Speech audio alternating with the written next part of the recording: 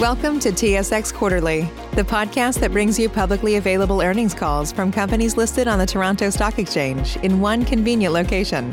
Gone are the days of looking through confusing websites. You'll find the important information right here. Enjoy the call.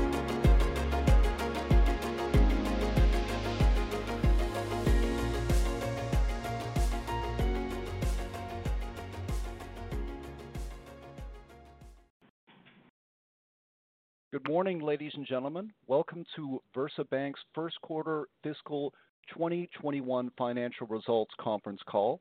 This morning, VersaBank issued a news release reporting its financial results for the first quarter ended January 31st, 2021. That news release, along with the bank's financial statements and supplemental financial information, are available on the bank's website in the Investor Relations section, as well as on SEDAR. Please note, in addition to the telephone dial-in, VersaBank is webcasting its earnings conference call over the internet. The webcast is listen-only. The webcast is listen-only. If you are listening to the webcast but wish to ask a question in the Q&A section following Mr. Taylor's presentation, please dial into the conference line, the details of which are included in this morning's news release and on the bank's website. For those participating in today's call by telephone, the accompanying slide presentation is available on the bank's website.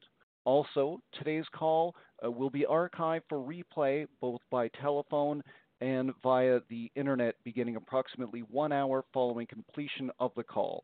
Details on how to access the replays are available in this morning's news release.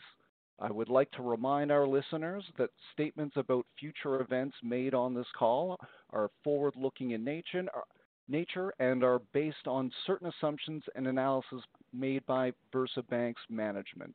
Actual results could differ materially from our expectations due to various material risk and uncertainties associated with VersaBank's businesses. Please refer to VersaBank's forward-looking statement advisory in today's presentation. I would now like to turn the call over to David Taylor, President and Chief Executive Officer of VersaBank. Please go ahead, Mr. Taylor. Good morning, everyone, and thank you for joining us for today's call. With me once again by telephone conference as we continue to work remotely are Shawn Clarke, our Chief Financial Officer, Ali Lalani, Treasurer, and Brent Hodge, General Counsel and Corporate Secretary. The first quarter was an outstanding start for 2021 for VersaBank, not only in terms of financial results, but also in terms of what the first quarter means for our future trajectory. Our core digital banking operations delivered a number of record results, and notably, we delivered near record net income, just a smidge behind our historic high. And that was mainly due to the fact that even with the rapid redeployment of cash amidst the fastest growth in our history, our average cash balance during Q1 was still higher than pre-pandemic levels, following our cautionary stance at the beginning of the pandemic.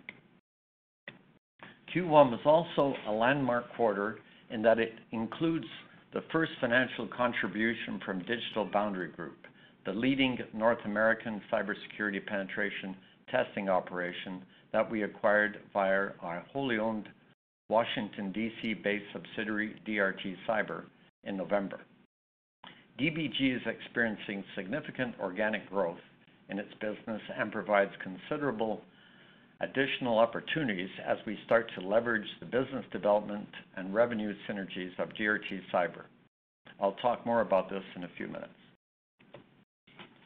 On our last call, I talked about the significant momentum in our digital banking operations as the combination of our redeployment of cash and the high market demand for financing in certain sectors of the economy were driving record loan growth as we continued our lower cost of funds. As a result, we did in the first quarter, we again saw very strong sequential growth across all our key financial metrics and year-over-year growth in most.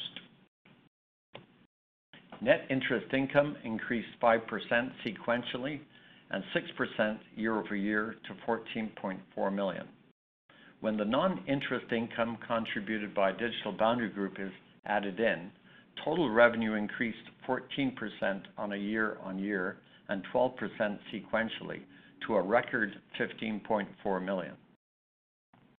Cost of funds decreased by 46 basis points year over year and 9 basis points sequentially to a record 1.42%. Net interest margin increased sequentially to 2.86%, although it was lower year on year due to the still elevated cash balances. As I did last quarter, I'll provide perspective that if we had maintained our cash balances at our historic levels, net interest margin would have been higher by approximately 13 basis points at 2.99%. Net income increased 3% on a year-on-year and 11% sequentially to $5.3 million, or 22 cents per share, the third highest in our history. And core cash earnings increased 3% year-on-year and 11% sequentially to $7.3 million, or 34 cents per share. Turning to the balance sheet, you can see the continued growth in our total assets, which reached just over $2 billion at the end of the quarter, up 5% sequentially and 10% year over year. Our cash balance, including liquid securities at the end of the first quarter, was $212 million, down significantly from $258 million at the end of the fourth quarter, as we continued to rapidly redeploy cash. As a reminder, our cash position peaked at more than $400 million in Q3 of 2020. Our cash balance sits even lower today at around $234 million, and we expect that to continue to decline. We expect cash balances to get back to historic levels around mid-year. Book value per share increased 2% to $10.90.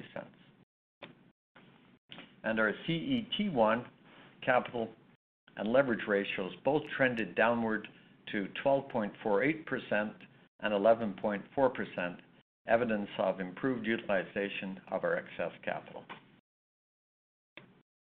The credit quality of our loan portfolio remains very strong, as the low-risk nature of our business model once again proved itself. For Q1, we recorded provisions for credit losses, or PCLs, of just $57,000, taking the bank's PCLs as a proportion of average loans for the first quarter to 0.01%. And it's worth noting that since the start of the pandemic, we have had no loan losses, only a handful of borrowers that requested payment deferrals, and as at the end of the first quarter, we had 0 loans that are subject to deferrals. As I noted last quarter, we are living through what is likely the most challenging environment for many parts of the economy in most of our lifetimes, and the bank has been unimpacted in terms of actual loan losses. As a reminder, this is a function of the significant mitigation embedded in our model and employed in every decision we make. Importantly, the cash holdbacks of our point-of-sale finance business remain far in excess of what we view to be the intrinsic risk associated with this portfolio. But again, we have never previously incurred a loss in the bank. As you have heard me discuss many times, our ability to access ultra-low cost of funds by leveraging our technology to provide innovative solutions that address unmet needs in the market is critical to our ability to generate superior net interest margins with low risk. As I noted earlier, we saw yet another sequential decline in our cost of funds to 1.42% from 1.51%, a new record. And this number is down from 1.88% in Q1 of 2020. The continued decrease of our cost of funds is directly tied to the continued expansion of our insolvency professional deposits, which currently pay 0% interest. Notably, we achieved this despite bankruptcies recently reaching a 10-year low due to the government's COVID-related financial support. Turning to the lending side of our business, you can see not only the record sequential growth, $139 million during the first quarter, but where that is taking place. Our total loan portfolio increased 8% sequentially to a record high of just under $1.8 billion. This was driven to a large degree by the significant origination activity in our commercial real estate portfolio, as residential construction activity has heated up, especially in the smaller communities surrounding the Greater Toronto Area. Here, single and multi-family home construction is seeing unprecedented growth as people migrate from the big city to the smaller towns. While demand is high, we are also benefiting from our strengthened competitive position due to the underlying health of the bank. The commercial real estate portfolio grew 18% sequentially and 32% year over year. We are also seeing resurgence in point-of-sale financing activity, especially in the home renovation and repair channel, as consumers redirect discretionary spending away from travel and other social activities to home improvements during the pandemic. Although the point-of-sale portfolio was 5% lower than the end of January 2020, it was up 3% sequentially and was on top of the 8% increase in the fourth quarter of 2020. And we expect that momentum to continue through the remainder of the year. Turning to the cybersecurity opportunity, I noted earlier that the first quarter was highlighted by the first contribution from the acquisition of Digital Boundary Group via our DRT Cyber subsidiary. DBG's impressive client list is a who's who of more than 400 North American corporations and government entities.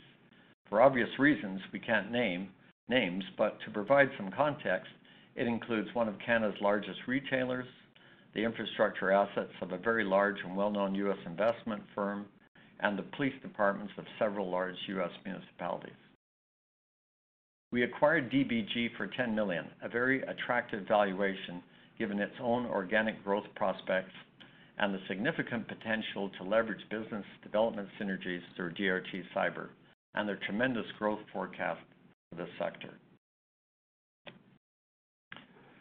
For the 62 days in which we owned DBG during the first quarter, it contributed $1.7 million in revenue and was immediately accretive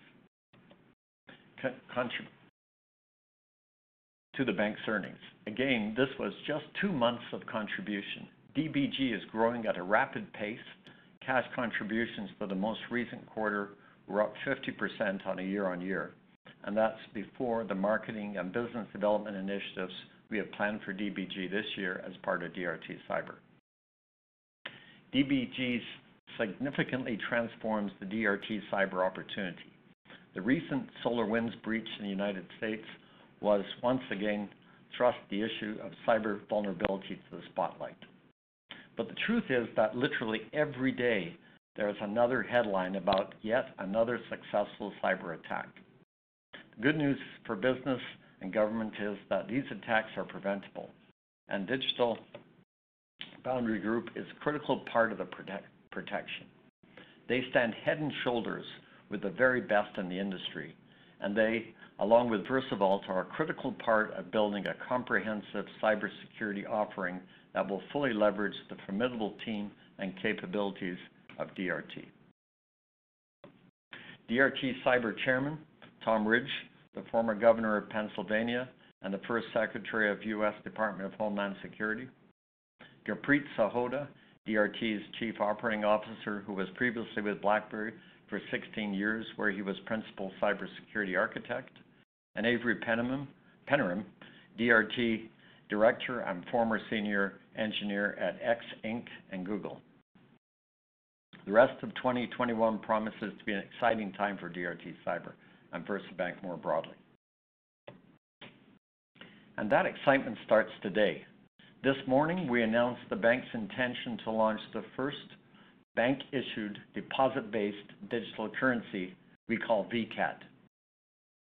VCAD isn't a typical cryptocurrency. In fact, we prefer not to use that term, as VCAD addresses two major shortcomings with virtually every other digital currency available today: volatility and security.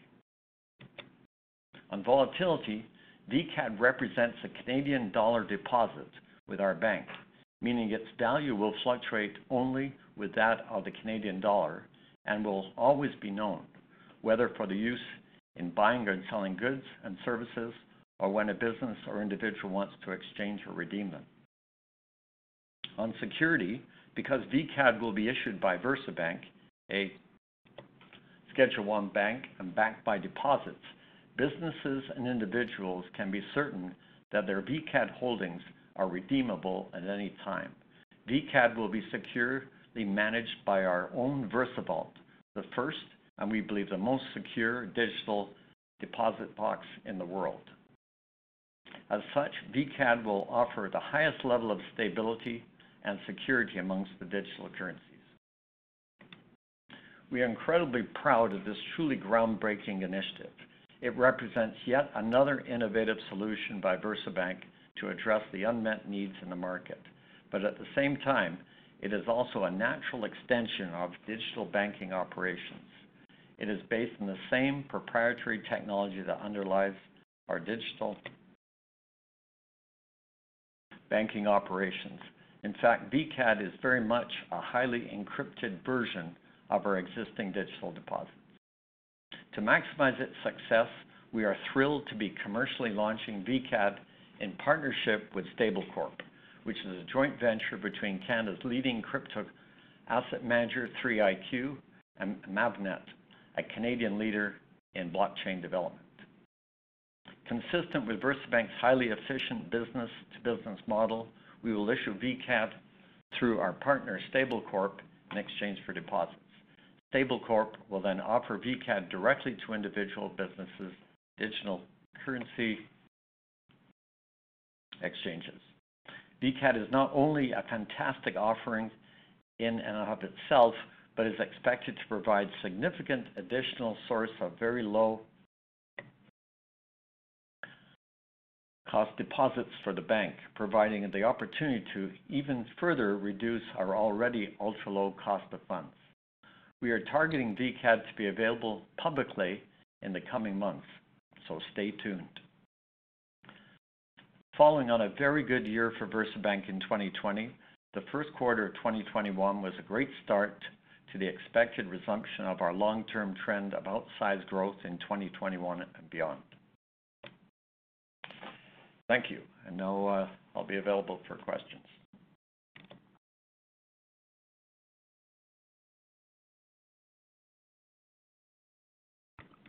Thank you. Ladies and gentlemen, we will now begin the question and answer session. Should you have a question, please press star followed by 1 on your touch-tone phone. You'll hear a 3-tone prompt acknowledging your request, and your questions will be polled in the order they are received. Should you wish to decline from the polling process, please press star followed by 2. If you're using a speakerphone, please lift the handset before pressing any keys. One moment for your first question. Okay, so your first question comes from Greg McDonald from Lode Rock Research. Greg, please go ahead. Good morning. Thanks, guys, for taking the call, and congrats on the strong quarter. Listen, I wanted to ask a question on loan growth. So as per your comments in the last call, you're starting to see some very aggressive loan growth. So good on that. In terms of the mix, very strong in commercial at 32% year over year. That's a pretty incredible number. On the point of sale side, a little lighter than I would have expected. Overall, in line. So I wanted to ask the question, are you surprised at all on the trend in terms of how much demand there is on the commercial side relative to the point of sale side? And is there anything to draw as a conclusion in terms of the mix going forward for the rest of the year?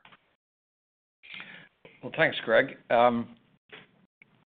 Not surprised, actually. It's a little lumpy in a quarter. So the trend, I think, for the remainder of the year will be that point of sale originations will catch up to the commercial lending. Commercial lending showed quite a significant resurgence, of course, due to the tendency for folks to move away from the major centers and move to the smaller towns. And as you know, we've been providing residential financing for a long, long time. So we're extremely well positioned to help our clients in building new homes for those folks that are moving out of the Toronto area. Point of sale financing is coming back quickly too, as I was saying in the presentation. There tends to be a lot of activity around the area of home improvement, and I expect in the next few quarters you'll see point of sale growing about the same rate as the residential construction. Okay, thanks for that. And then as a follow-on on the point of sale side, I know you're talking about the instant mortgage app. This is something that is quite new to the market. I know it's very early days, David, but is there anything more to add on that in terms of your insight to how much success you find with that app? Well, yeah, we have high hopes for that app. I think it's providing a convenient way for prospective homeowners to obtain their financing, as opposed to the traditional way of walking down the street and negotiating a pre-approval with a mortgage, say, at a branch bank or finding a broker. We think the convenience will be highly attractive, and I expect that we'll see quite a deal flow through that channel. We are also talking to other financial institutions as partners, in that the flow might be so huge that VersaBank might choose to pick and choose the types of mortgages that reside on our balance sheet. So I think everybody thinks there'll be a tremendous flow, and you know, we're working well with some partners that will help out with the flow. Okay, thanks. And then just one last question in terms of finishing off on the, call it, net interest margin type questions. Insolvency deposits, I think anyone that knows this story knows that that's a great opportunity for you for low-cost deposits. The growth there seems pretty attractive. My sense was always that the growth would really come more in the second half of this year, as the expectation for bankruptcies increase. I don't think we've seen a lot of major change in bankruptcies yet. You're starting to see decent growth or even better growth in that area of deposits. Can you give a sense of what you're expecting through the rest of the year? Between 4Q and 1Q, are you as optimistic, more optimistic on the growth opportunity for insolvencies, and kind of what you're seeing there? Well, as you say, we're still seeing good growth in the area, and that's not really the result any longer of us acquiring new customers, new insolvency professionals, and that we have a good portion of the market already dealing with us. It's probably internally they're adopting our software, so we're seeing growth that way. I was expecting insolvencies to increase in the latter half of this year. It might be that with the recent announcements from the government of providing more longer-term supplements for Canadians and businesses, that the number of insolvencies will not sort of peak towards the end of the year. But I'm sure in the next year there'll be a lot of insolvencies. Of course, this pandemic's had terrible effect on the economy. So I would say that the growth will continue as it has at that rate, and maybe towards the end of the year it starts to peak. But yeah, you know, with what looks like it's on the horizon, that portfolio of deposits could be about twice as big as it is today. Okay, thanks very much. Your next question comes from Sen Tunke from Stifel. Please go ahead. Oh, hi there, guys. I apologize in advance. I'm having some, I don't know if it's just me, but it's a little bit distorted on my end. So if you can't hear me, I apologize. But David, want to get some color on the VCAD announcement this morning. Obviously, very significant piece of news. Is it possible to walk through the mechanics of how this product is going to work? Like, is it that if I'm a financial institution, I go and buy the coin from you, and then you turn around and buy CAD and hold that as the deposit? If you could just walk through the mechanics of that process, that would be helpful, please. Sure. And so I probably should start from our perspective. The VCAD is a digital redeemable transferable deposit receipt that we're using blockchain technology to make it easily transferable. So what we plan to do is issue these deposit receipts to our partner StableCorp. So StableCorp will be our depositors. StableCorp will be depositing with us and receiving VCADs back in exchange. The VCADs thereafter will likely be exchanged for Canadian dollars or other currencies from StableCorp to other cryptocurrency exchanges. So the VCADs will enter the sort of ecosystem of cryptocurrencies from StableCorp. And if there's to be a redemption, or what they term as a burning, then StableCorp would come back to us and request redemption, and we will treat StableCorp as we would any other depositor and redeem. So this is a unique type of cryptocurrency that we've invented, in that it's not tethered to a fiat currency or tethered to some other asset. It actually represents a deposit in a Schedule I bank. So the stability aspect is, of course, tremendous, in that a holder doesn't have to worry about the tether snapping or not being there, as has been the case in the past with tethered currencies. They don't have to worry about the value rocketing up and then rocketing back down again, because it's stable in that it is a deposit with a bank, and you can always get your money back. So that's how it works. We were very excited about it. It's a new channel for deposit taking, and like all banks, first and foremost, we're looking to fund ourselves with as economical deposits as we can, to enable us to make loans in markets where we can earn a decent yield. But priority job one begins with deposit taking, and this is a brand new channel, and it appears to be brand new for the world. This type of digital deposit note or cryptocurrency or stable coin type vehicle. Appreciate that.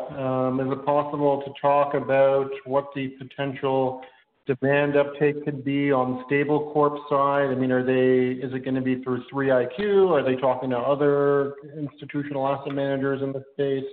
Or is it too early to tell how big this could get? But if you could just kind of walk us through, where like how much, or what maybe just qualitatively what the demand level is for this stablecoin, that would be great. Well, StableCorp has linkages throughout the cryptocurrency industry, so I'd expect that VCAD will flow through those relationships that they've already established. There's perhaps $10 billion in that market presently, and we think our product is superior, of course. So we'd expect that a good portion of that $10 billion will start to flow our way, in that we're presenting a new type of cryptocurrency with all those added features that the others presently don't have. Appreciate that. And what's OSFI's position on this? They're pretty slow to adopt kind of new innovations like this. how has the conversation gone on the regulatory side? Any potential impediments there in the future?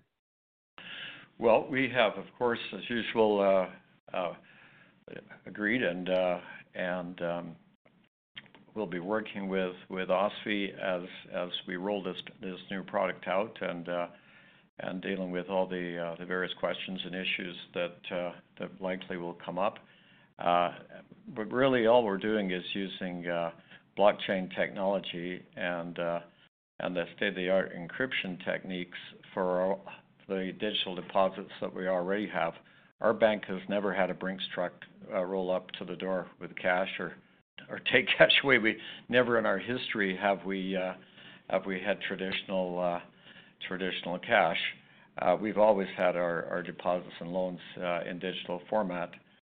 So this is really just adapting our already digital way of doing business using blockchain technology to make it easier to deposit with our bank, make it easier to transfer ownership, and employing the, of course, strong encryption techniques, which every bank should be employing. So it's from a bank's point of view, it's a natural progression. It's a natural evolution, utilizing the technologies that are now available. I think it's good for the depositor. It's good for the regulator. The regulator will see a bank with more diversity in its deposit base, maybe more economically priced deposits, and stronger encryption techniques. And other features that come with our VersaVault technology that provide heightened degrees of security that aren't really available, certainly not available in a branch situation with traditional deposits taking place over the counter. So I think, generally speaking, the regulators, and I've spoken to OSFI and all the other regulators, will be pleasantly surprised at just what this will do for our industry. I'd expect other FIs will adopt similar technology. They may want to talk to us about licensing agreements. I know central banks throughout the world are looking at this. But as usual, our mission is to provide leading-edge technology to the banking industry, and this is sort of a no-brainer. Of course, this is what banks should be doing. They should be using the blockchain. They should be having their deposit products available to the masses in a nice, convenient fashion. Sorry, so just to be clear, it sounds like it's still kind of an ongoing discussion with OSFI. You haven't received the official rubber stamp yet, but the talks are progressing. Is that how we should look at that? Yeah, I'd look at it that way, although I don't see any official approvals required. We're well within our rights as a bank to issue deposits in digital format. We have been doing it since we began banking. I started out with telephone modems and digital data representing deposits back in 1993. So, from my sort of humble perspective, Schedule I Canadian Bank is well within its rights to issue deposits, and everybody is now issuing representing their deposits in digital format. We're just adding a whole lot of better security than the present situation, and we're making the deposit vehicles more readily available to people in the marketplace. So yeah, I definitely will be working with the regulators to talk about all the details, how it takes place, but I don't see it as something new that needs particular approval. It's well covered in our Bank Act and the OSFI guidelines. Good to hear. Appreciate that. Maybe just before I hop back in the queue, but with respect, and I apologize if this was already brought up. I was cut out on the call earlier, but with respect to the NIM outlook, your cash position continues to be a bit of a drag on your NIM generation profile. As that gets cleaned up over the next, do you think that gets cleaned up over the next quarter or two, and do you think that you can get back to that 3.0 NIM profile going forward, possibly this year, or do you see that as a longer-term target to get to? I see it this year. We took, we think, the appropriate cautious approach and let our cash balances build mid last year to over $400 million. There is a cost to being that prudent, i.e., the yield we're earning on our cash balances might have been slightly more than we were paying on our deposits, but there is a drag cost on NIM for being safe and cautious. And now what you see is as now we have good visibility on how the economy is affecting our bank, we're letting the cash run down. And with the loan growth I was talking about earlier, it should enable us to bring the cash balances back to sort of a normal level, 6.5%, 7% this year. So NIM should pop back up to the 3%, 3.1 or so. That little arithmetic I did in the presentation showing if we had normal cash balances would be about 3. So, throughout this year, you'll see it get back up, and with the decline in cash balances and the increased loan portfolio.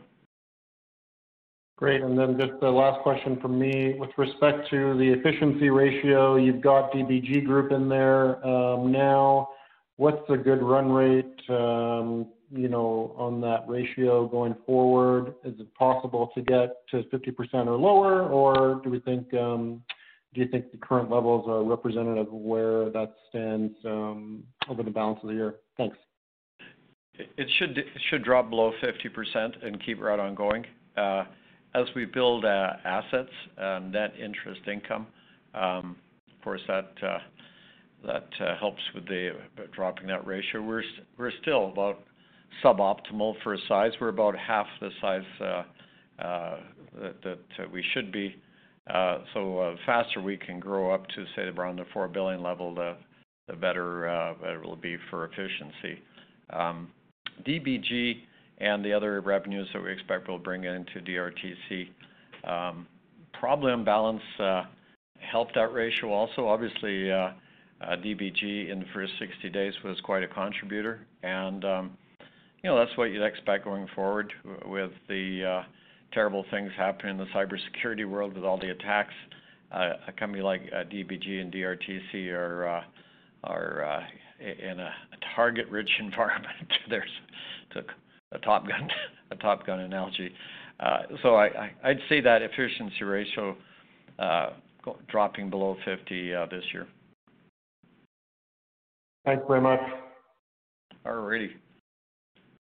Ladies and gentlemen, as a reminder, should you have a question, please press star followed by 1.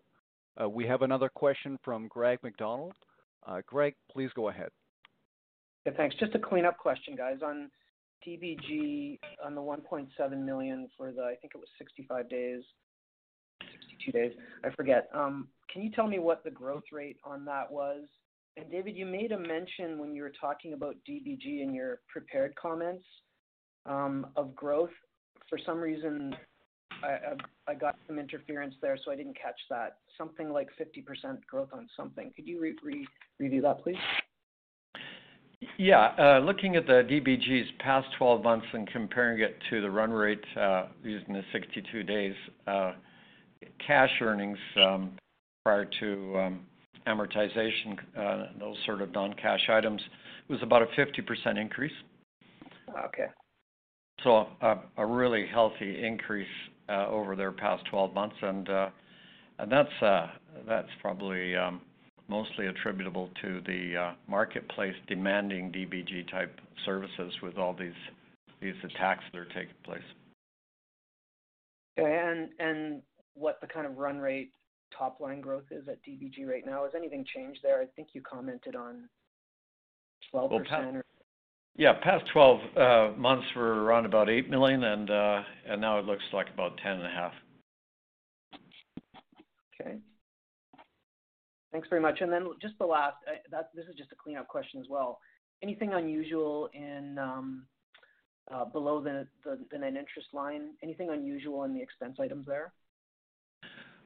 Well, we still are carrying some additional expenses with respect to staff and such, and there's some development costs that we expense.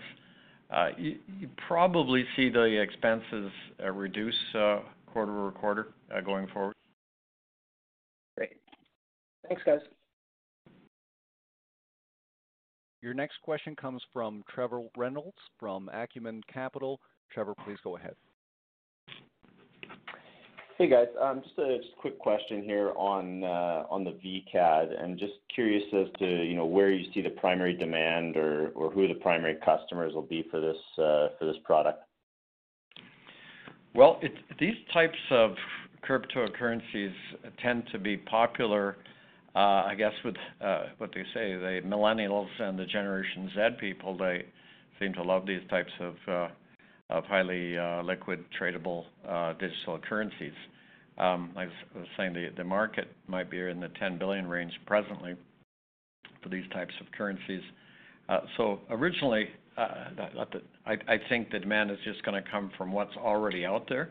This is a superior digital currency to the others, and I think once that's known, it'll be very popular. As time progresses, though, and this currency becomes more prevalent, I think you'll start seeing it used as a medium for buying goods, and that's our hope. Our partners are deep into the applications in the payment industry, and I think you could see our VCAD, our VUS, our VEuro, our V Sterling used to purchase goods as a medium. So I see a huge growth for this. We're without competition in this particular type of cryptocurrency presently. So again, first mover advantage, and it is a fair amount of technology required to deliver something like this that we've been working on for the past 3 years with our VersaVault, and StableCorp has done a lot of work in the blockchain area to develop this too. So partnering with StableCorp together with our GRTC with VersaVault, I think we're quite a distance ahead of the pack, and I expect it to be a very popular cryptocurrency.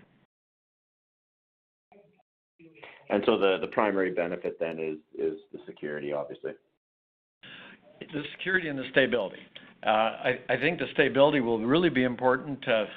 Don't write this one down, but I think some of the cryptocurrencies that have risen so dramatically and so quickly could just as easily come down that fast. And when that happens, folks will probably look for a currency that's backed up by a fiat currency like ours is. So I think the stability of having a fiat currency backing it, and then I think the utility of being easily tradable using blockchain technology are big features with this VCAD. Great. And what would be the timing of getting into some of those, the U.S. and Europe? Well, U.S. would be the next one after Canadian, and then, of course, it's just south of the border, and we have fair presence in the States presently. So I could see the VCAD rolling out in approximately around a 2-month period of time, maybe a bit longer, maybe a bit less, in that sort of ballpark. And then it wouldn't take long to create the U.S. version of it. Technologically, that's relatively simple for us to do. Great, thanks. All righty. Thank you, Trevor. Your next question comes from Brian Smith, a retail investor. Brian, please go ahead. First of all, congratulations on another excellent quarter. A question on the VCAD. Two of the attractions of these cryptocurrencies are anonymity and speed. So can you discuss those, let's say, in comparison to trying to transfer money through check or money order, because I can really see an attraction in, instead of having to wait for checks to clear and so forth, if you can just transfer from one business to another in this way. Is that something that you're seeing? Yeah, I think the advantage is speed is virtually almost instantaneous with using blockchain. So our VCAD will be almost instantaneously tradable. So that is a very important aspect of it. Anonymity. Well, our depositor is StableCorp, so we know who our depositor is. Thereafter, through the blockchain, it is possible to know whose wallet is holding the VCAD. But it'd be the various exchanges that have the wallets that would know who their customers are. So it's like a cryptocurrency, like all the other cryptocurrencies from that respect. It'll be super fast, and I think it'll give people comfort that if they want to burn it, they want to get their money back, redeem their deposit. They've got a bank ready to redeem the deposit like we do for all of our deposits. So that should be a huge comfort as opposed to the other cryptos that don't have anything behind them, sort of like catching a knife dropping if it goes down. And those that are tethered, and some, of course, are very strongly tethered and issued by very reputable firms. But some in the past, the tethering has snapped, broken, or disappeared, and left people, holders, wondering what to do. So having this not be a tethered currency, but actually representing a deposit, I think is a huge difference. Agreed. Thank you. There are no further questions at this time. David, please proceed. Perfect. Well, thank you, everybody. It's been wonderful catching up with you this morning. And if you have any further questions, you could drop me an email or put a call in.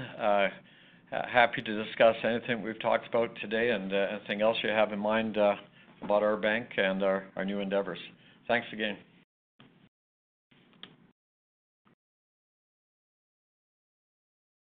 Ladies and gentlemen, this concludes your conference call for today. We thank you for participating and ask that you please disconnect your lines.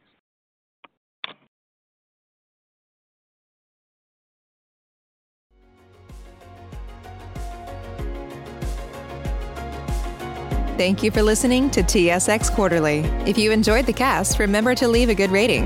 And remember, for any additional inquiries, please consult the company's investor relations section on their website. See you next time.